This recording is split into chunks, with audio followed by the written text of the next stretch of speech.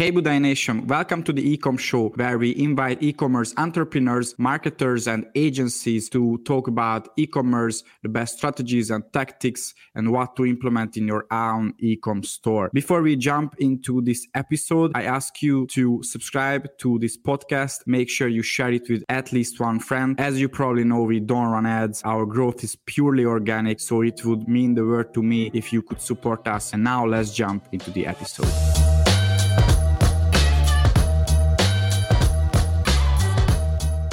Hey everyone, here is Daniel with a new episode of our e-commerce show. And today I'm here with Krish, and he's the founder of Amore. And if you look up their website, it's the most sustainable jewelry brand. And I think that's very important nowadays because I think there was a movie a few years ago, Bloody Diamond or something like that. Krish will tell us. And it really showed the big, everyone that this industry is, the sourcing is interesting of the product. And it seems to me that his brand Amore, it stands for something else, sustainability. And just, quick story before. So we both worked in the oil industry. Krish worked in the oil industry more than I did. But I think that's another industry where sustainability is a big question. So we have some overlap in our stories, I think. So it will be an interesting episode today.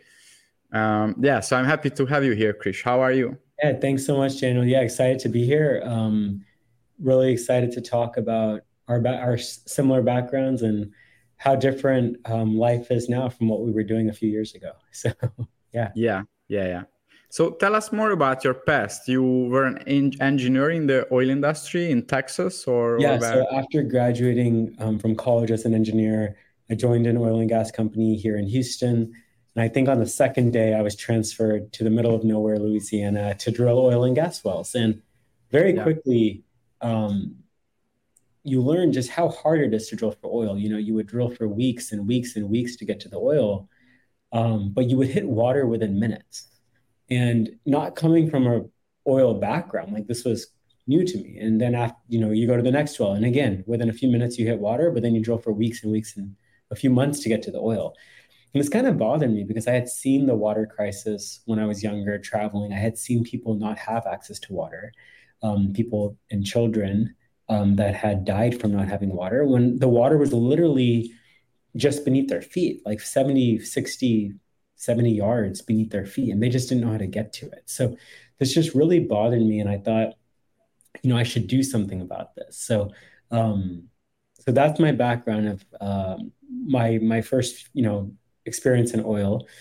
And once I decided I wanted to do something about this, and instead of drilling for oil and spending months to getting people water, instead, I was just set on that. And at first, I wanted to create my own nonprofit and buy a drilling rig and go drill wells for all these communities around the world that don't have water. But quickly, I learned there's already so many organizations that do that exact thing that I'm not helping anyone. I was just reinventing the wheel. I'm not actually helping anyone. So instead, I thought, what if I could partner with one of these existing organizations by selling something expensive and by selling something with good profit margins so that every sale could make a massive difference? I didn't want to just sell a bottle of water and donate 5 cents. I wanted to see how can I change an entire life with one single product sale. So engagement rings were perfect. They're expensive. Everyone buys them. They have good profit margins. They were the perfect product. And on top of that, engagement rings come with these questions of ethics, which for a product that you use to symbolize your love to someone, it doesn't make sense that in the back end, it's actually damaging and hurting people's lives. So I thought, what if we could make rings that don't just not hurt the world, but actually help the world? And that's what we do now with Amore. We make ethical engagement rings, and every ring brings a person access to water in a developing country. Yeah. And so how is it different than a big company's jewelry? Yeah. How does it help people? Yeah, for sure. So first of all, the most the most clear way of how it helps people is it is bringing someone water, right? So each ring like will literally change a person's life forever. It's literally going to change a person's life, and it really means a lot to us that we have this real one-to-one connection. So we track everything so closely. So if we're drilling a well in Ethiopia that's going to give 77 people water, we're going to make sure 77 rings fund that well. If we're drilling a water project in Uganda that's giving 46 people water, 46 rings will go to that. Or if there's 146 people water, 146. So we're tracking every single population at the well, and we're making sure that many ring purchases are going there so that every single person is responsible for changing one person's life. And then the other side of it is just the ethics. So we have the most sustainable supply chain in the world. So first of all, a lot of people think about the diamonds first, including myself, but a lot of us forget about the gold, the actual gold in the rings. Yeah, right? yeah. Mining for a single ring worth of gold, like the gold for my wedding ring that I'm wearing right here, if you newly mine for gold, it results in about 20 tons of waste. So one ring, to get gold for one ring, it takes 20 tons of waste to produce that. So the first thing we did was we used recycled gold. We don't use any new gold. Everything we do is recycled. There's enough gold in the world that's being recycled from old jewelry, old electronics, all of our phones, right? They all have gold in them. So we recycle old gold, and that's how our rings are made. Secondly is the stone. So if someone wants a stone, we educate them on lab-created stones. Lab-created stones are some of the most sustainable stones in the world. And they're the exact same thing as a natural diamond. Lab diamonds and natural diamonds are the exact same thing. Physically, chemically, structurally, they're the exact same. The only difference is the origin. So we educate people on lab-created diamonds, and if they still don't want one, then we only source natural diamonds from two places, Canada and the Botswana DTC. Those are the two success stories in the diamond industry. The diamond industry is actually helping those countries. Botswana, almost half of their GDP comes from diamond mining. So it's very important to their country. They do it the right way. So if someone still wants a natural stone, we're going to get it sustainably and from a good mine. And the last thing is which is when we were first did it, it was very new because no one else was doing it. But now you hear about carbon neutral and how many companies are going carbon neutral. But our shipping has always been carbon neutral from day one. Our packaging has no plastic. Our ring boxes are made from wood. We think about everything. Like we really want this product when it goes onto your partner's hand, we want that ring to have symbolized true positivity in the world and not any negativity. So that's kind of what we do. Yeah, that's amazing. If I order a product from Europe, how is it carbon neutral, the delivery? Yeah, so first of all, of course, all the packaging itself to begin with is going to be from sustainable sources, all of that. Secondly, we track everything. So all of our packages in the US, those ones are pretty easy. But when we do ship shipments internationally, which we do, I think about every 5 or 6 out of every 100 shipments are international. It just means we're having to buy a much bigger carbon credit for those shipments in a more meaningful way. And I still don't think this is the most foolproof way to do it, but that's kind of what we have found is the most effective way to do it, is reduce everything we can on the front end. And then in those few instances where you do have, where you're not able to be, then purchasing carbon credits at the end. Mm-hmm. Yeah, so it seems to me that you need a lot of connections to build a business like this, right? And that's probably one of your competitive advantages, that not just sustainable, but you could build this because of a great network. So the fulfillment process, then sourcing the stones, the diamond, the gold, and then all aspects of the business. And then the wells that you drill in Uganda, and you mentioned these countries. So all of these things, you need those partners for all of these areas, right? Yeah, and I think and I didn't have them. I didn't have any of them. So even my family background is oil and gas as well. My dad was oil and gas. My mom's a science teacher. We don't have any family connections in the industry either. And I think when I started this, it was tough because it was talking to these jewelry companies, trying to talk to different gold refiners, trying to get recycled gold. And I would just be like, okay, well, what's your company name? And I would tell them they never heard of it. And, who's your dad? It's like, oh, like he's not in the industry. And they were just like, who is this, 20 something year old asking us these questions about our supply chain? And like, why should we even entertain him? And it was tough. Like, but I think finally, like I found one person that believed in what I was doing, one person, and that one supplier believed in what I was doing, thought it was a great approach. And once I had that one connection, that created three more connections. And those three created nine connections, and those nine created 27, right? So that's kind of how it worked. It was hard to get the first one, but then once we got it, it all opened up. And then, on the water project side, I think same thing. It was just like, we wanted to partner with these amazing nonprofits. And it's funny because sometimes it's not easy to give away money. Like, you want to give your money to an amazing organization, and there's a lot of red tape. Like, they can't accept it for X and this reason and this reason. And we were being very picky because we wanted to make sure that the water wells we built actually were being built and that they would be on. Like 10 years later, 20 years later, they were still going to be functioning. Because the worst thing you can do is give someone clean water, take away all their immunity from the bad water they've been drinking, and then 5 years later, stop the clean water.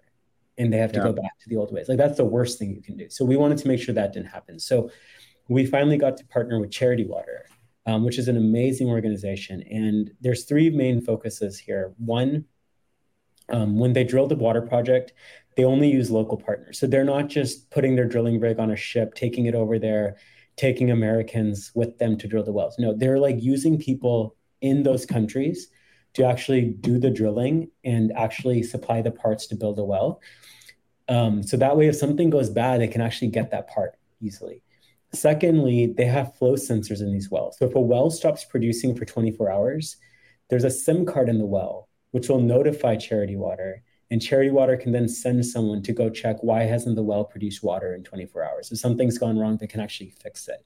Mm-hmm. And then the third thing about this is the training. Like, just because you have clean water, that's one part of it. But then there's so much training that goes into it: health training, sanitation training, making sure people use it properly, making sure people, wash their hands. There's so much that goes to it.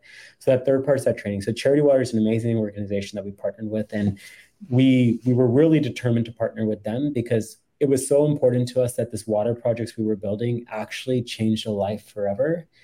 And it didn't just change a life for 3-4 years and then go back. So that was really important to us. Yeah, it seems like you were very conscious about this from day one, and have you got any surprises in the process? Because you seem to be someone who prepared up front to any kind of challenges and everything. Yeah, I think like for us, it was just kind of amazing because the first ring that we made was for my then girlfriend, now wife, right? Like, I was thinking engagement rings were obviously on my mind because I was looking for one. And I was just really bothered that every single store I would go to, no one had answers to these questions about ethics, right? So knowing that my wife's ring was going to be the first one, I think like all of these questions were in my head. Like, oh, well, what if I give someone water, but does it actually change their life? Like, I think a lot of times when things are done from like a marketing standpoint, it's easy to get your first answer and be okay with it. Like, oh yeah, this is going to give someone water here. But then when it's done from like a passion perspective, which for me, it was more of a passion thing, I don't think the question stops there. You hear the answer, but then you have 10 more questions. And then you hear those and you have 10 more questions. So I think that's how it worked for me. And both on the jewelry side and on the water side, we were able to partner with the people that were able to answer these questions. So on the water side, we were able to partner with the organization that had answers to everything. And same thing on the jewelry side. Like, we wanted to make sure we were making engagement rings and jewelry pieces that were going to last a lifetime, right? That were going to just be the most beautiful thing. And so same thing, like, someone would talk about quality, but then we would have 10 more questions about it. So we only partnered with the ones that we knew could answer these series of questions, so that people,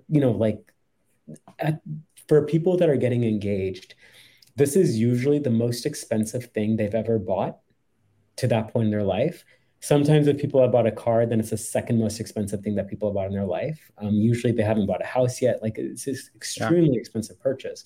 And we wanted to just make sure that when people purchase it, they can not only feel good about it, but they're still going to have that 50 years from now looking just as beautiful. So that was important to us. Yeah. Yeah. So if anyone goes to your website, then at least me, I found this in the footer that I can book a consultation, and not many jewelry companies have this on in their online store, and I think that's very valuable. And if I book this, then who I will talk to, and how does it really work? Yeah. So we're a small team. We're a team of 6 people, and you'll talk to one of us 6. Okay, so not one person, but somebody in the team. Yeah, it'll usually be our head designer on our team, Jane, and you'll usually talk to her. And for some reason, if she's out, then you'll talk to me. And I always like when people talk to her more because she knows more than I do, so it's better for the customer. But I'm kind of like the backup person. And yeah, I think the reason we had to do this was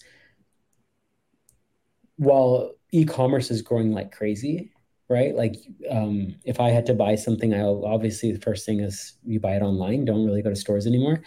But engagement rings are still 80% of people buy them in stores still, right? It's not like other purchases where 80% of our online. So we wanted to really see how can we make people feel comfortable with us? How can we allow people to get that local store experience without having to go to a store? So this was the best solution we could find. And it's great. Like we love talking to people. We can share our screen. We can show them different things. We can show them actual rings on camera. So it works out really well, actually. And I think it's just a competitive advantage because larger e-commerce stores can't really do that easily because it'll just be too many for them. So it is a competitive advantage for us to be able to do that and to get to know our customers. And even if customers don't do that, they can text us, call us, anything. And we treat them like we would treat our own, best friend purchasing a ring, right? They can text us at any time and we'll respond. So it's just kind of making sure people feel that they can communicate with us. How bad an experience it is if you have to call customer service for anything, and dialing that, number and going through all the menus and trying to get in contact with, like, that's the exact opposite with us. Like, it was really important for us to put the customer first, and any interaction with us should show that. Yeah, and you talk to them not just after the purchase, but before as well, which is a big thing. Yeah. So for sure, and it should, because it's a hard purchase, and we have so much experience. A lot of times we can help save. Like, one of our goals too is, like, we don't want customers to overspend, and a lot of times when the customers talk to us, we actually can find things that they thought they were going to spend $3,000, but we can find something for $2,100. Like, we can go under budget. So it really allows us to, like, see what they need and fulfill their needs exactly what they want. So Hey Budai Nation, welcome to the Ecom Show. I ask you to subscribe to this podcast, and if you like it, make sure you share it with at least one friend. As you probably know, we don't run ads. Our growth is purely organic, so it would mean the world to me if you could support us. I hope we can serve our audience in the best way. And now let's jump into the episode. So in e-commerce, attribution has been a big topic for a while. And I think in the case of high AOV stores like yours, where you sell a ring for $3,000 or $2,000, so these multiple thousands of dollars, then the picture is even more complex than with a product for $30-$40, where it's an impulse buy. They can see a Google ad, Facebook ad, and they just buy it on the website.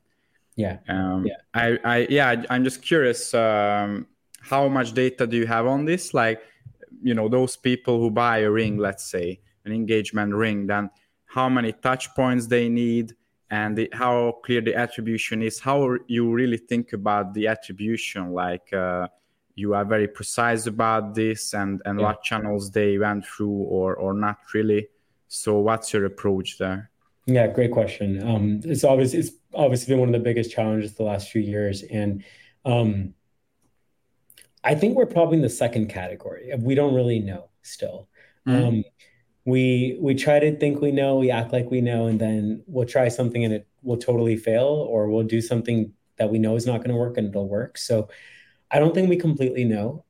I think what we do know is that people that will purchase from Amore, it's because they want their ring to do good in the world. So we have to do storytelling.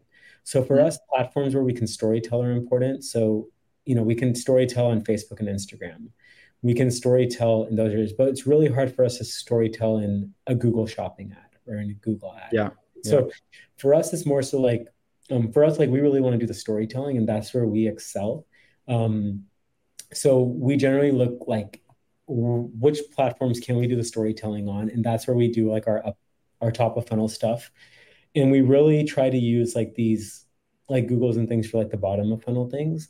When people are just like, they're settled on their brand, they know what they want, they just have a few last questions, then we'll use bottom of funnel to bring them on. But transparently, like this is probably one area where we're still kind of weak.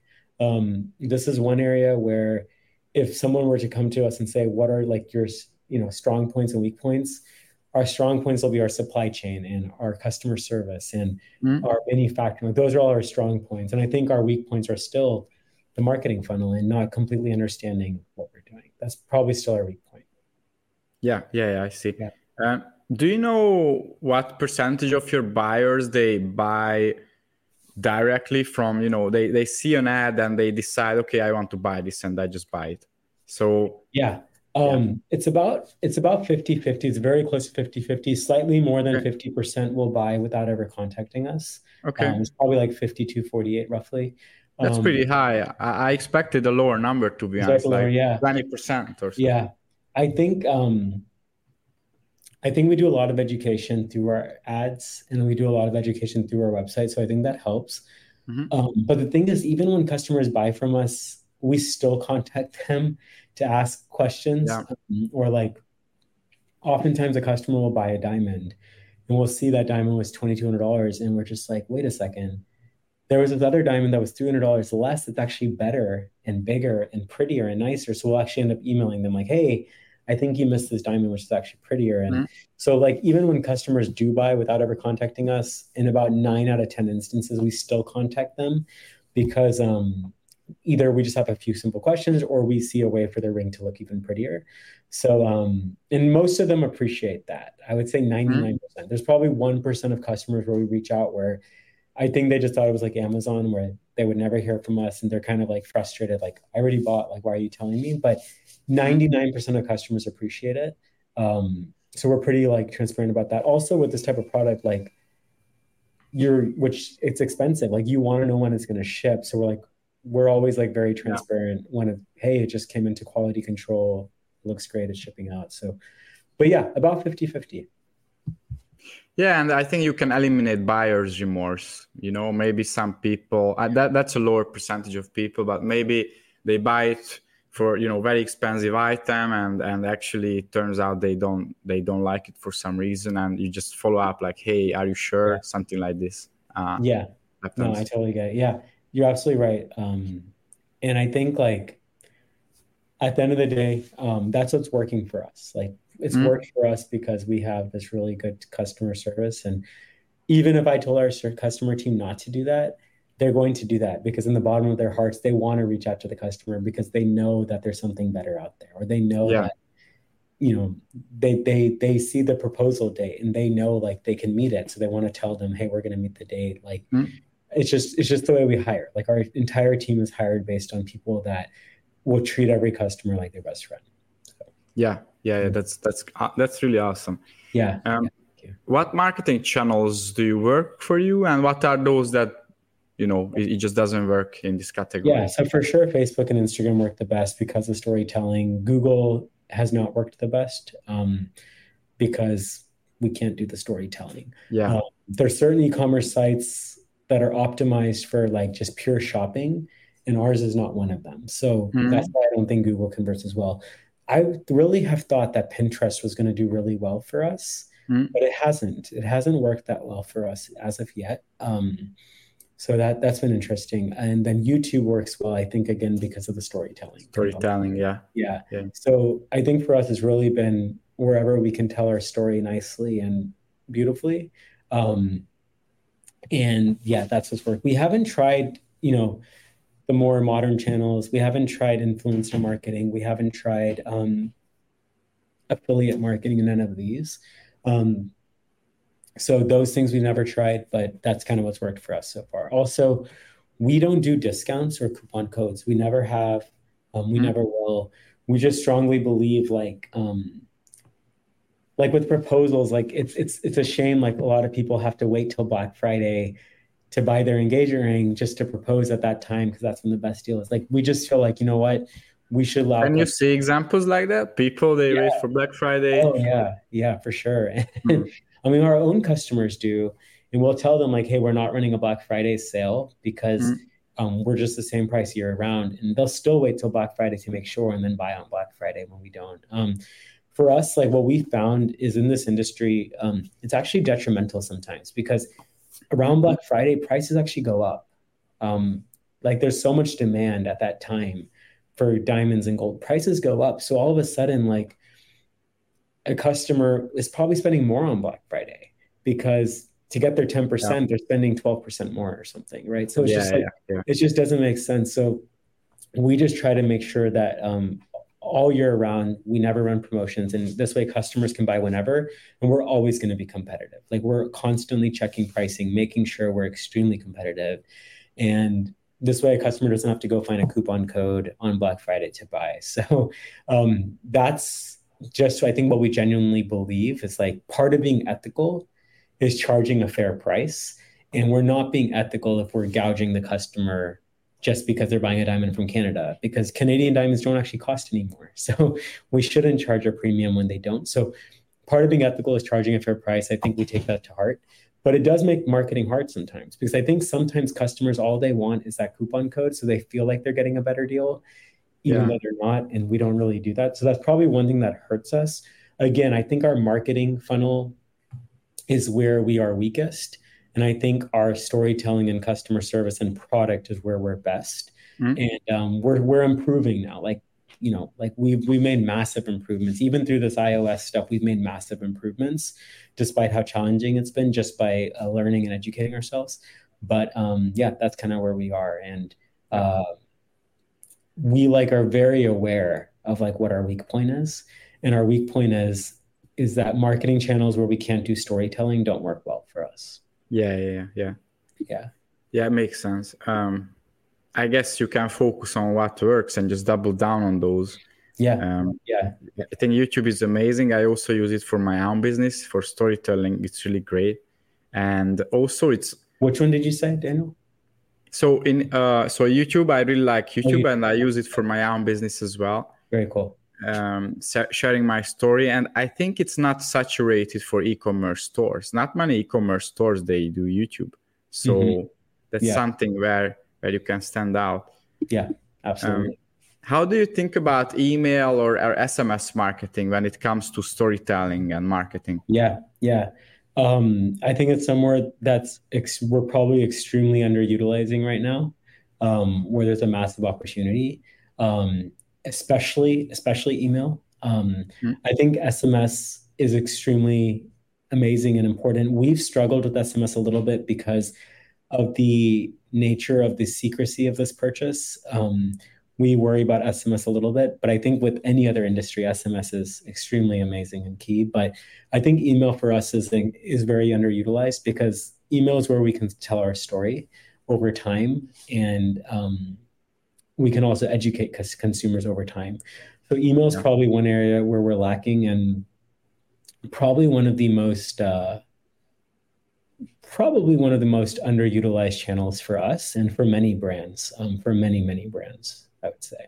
Yeah. Yeah. I think so many of founders, including myself, like when you think about scale, you just immediately keep thinking about paid ads and this. And like it's very easy for us to forget this huge asset we have, which is our own email list.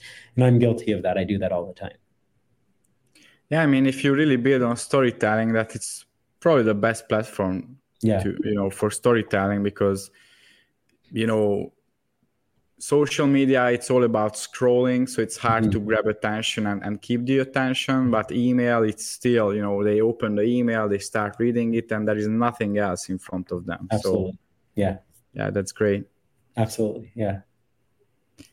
You mentioned, so you wanted to start a store with expensive items from day one. and high margins, as you said, and then invest that into back in the business, but also into drilling wells and all of these purposes. And I wonder if somebody told you this, or you knew this instinctively, that a high AOV store is better. And the reason why I'm asking, because now I'm thinking about doubling down with my agency to work with high AOV stores, because I just find it way better in multiple ways, like higher margins. I can see those businesses are just more mature many times than low AOV businesses. And that's my experience, high AOV stores, they need just much higher quality marketing than somebody selling $20 items. I got you. Yeah. So yeah, I just wonder, how did you come up with this? I think I just knew that I think it was just like apparent, like so many companies were doing social impact at the time. And sometimes the impact was so minimal that it kind of just felt like everything was a marketing ploy.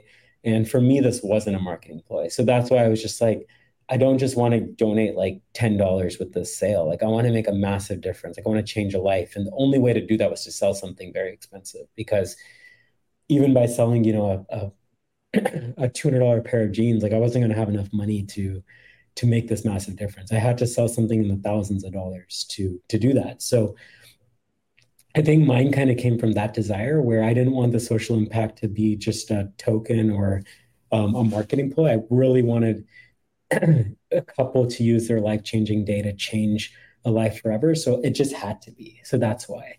I think it was fortunate because I learned about the positives of AOV, higher AOV products later on. Sometimes I still think our high AOV is like, for like amazing marketing data and stuff, it's almost too high, because it's still like, our customer life cycle is probably 45 to 60 days. So when you do something new on marketing, you don't even know for 45 to 60 days if it's working or not. You can use other metrics and, other top of funnel metrics to kind of see, but that bottom of funnel metric still takes a long time. So it is amazing, but then I can also see that there are some negatives to having that high AOV product. But it is nice because you're absolutely right. Like we can be more, we can think of our brand a little bit more rather than just thinking of like our product or that, that one sale. So that's the positive of it. And I think it's interesting, but I also kind of am curious, like what's going to happen in 5 years, because so many people are kind of moving to high AOV, and it's just going to be like, what's going to happen to low AOV D2C? Like it might just cease to exist. It seems like. Can you see a trend like that? That's a new thing for me. Yeah, I've seen a lot about people moving to high AOV products.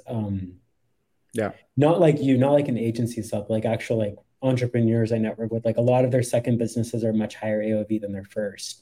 And I'm just curious to know, like, I don't know if everyone just assumes like Amazon's taken over low AOV, so there's no point or what, but it is hard to like, I don't know many people starting like low AOV D2C companies anymore. They all seem like that's interesting. Yeah.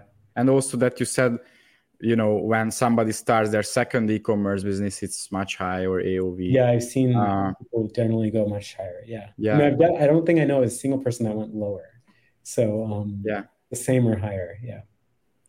Yeah, that's interesting. I guess it was with acquisition costs the way they are. It is hard to do lower. I'm pretty sure it's because of that. Yeah. And also, as I said, I think just higher AOV stores, they need better marketing, and by time you become a better salesperson or marketer. So yeah, for sure. Yeah, these are my guesses. Yeah. My last question to you. So what would be your number one advice to an e-commerce business owner? Let's say someone who is, it's better to ask in this way. So what would you tell to yourself as an advice, one single advice to yourself 3 years ago? I probably told myself, like, just because I have a theory, when I'm fortunate enough to be in e-commerce, you can test that theory so easily. So you should test it instead of sticking to a theory for 2 years and realizing you're wrong. What's so amazing about e-commerce is like literally you can test something in 48 hours and know. So just test it and know the answer instead of sticking to a theory for like 2 years. And I think most of the theories I've employed at Amore have been right, but there have been a few that have been wrong, and I stuck to them for way too long. When I could have ran a simple test and had the answer in less than a week. So that would kind of be my advice. Like, take advantage of the fact that you're in e-commerce and you can get data fast. And if you don't know how to do that, work with someone that can get you that data quickly. I used to intern before I joined oil and gas. I was at an internship in at Procter and Gamble, an amazing company working. And what was so cool about that was at the beginning of our internship, we designed a new product for them, and at the end of the internship, 12 weeks later, the product was finished, and we got to see it on we would get to see it in the shelves at a Walmart or Costco. We would get to see it there. And that was like a 12-week process, and that was extremely fast at the time. But now we're in the e-commerce world where that 12 weeks is like 1 week. And we have to take advantage of that, I would say. Yeah. You can test a lot of things very fast, validate the ideas, right? For sure. And you should, because you can. Yeah, absolutely. And I didn't do this, and I'm glad I didn't, I guess. I got lucky. But if I was to start a company today, absolutely, like, before you go and do everything, put up a landing page and test it and see how it works. See if you get, emails and sales. And if you do get those sales, then, obviously, I don't believe in being disingenuous and like I would fulfill those orders as quickly as possible. But like, you should do that before you go and put in $200,000 into a brand. Like, spend $2,000-$3,000, test it, and then do that. Yeah, I really agree with this.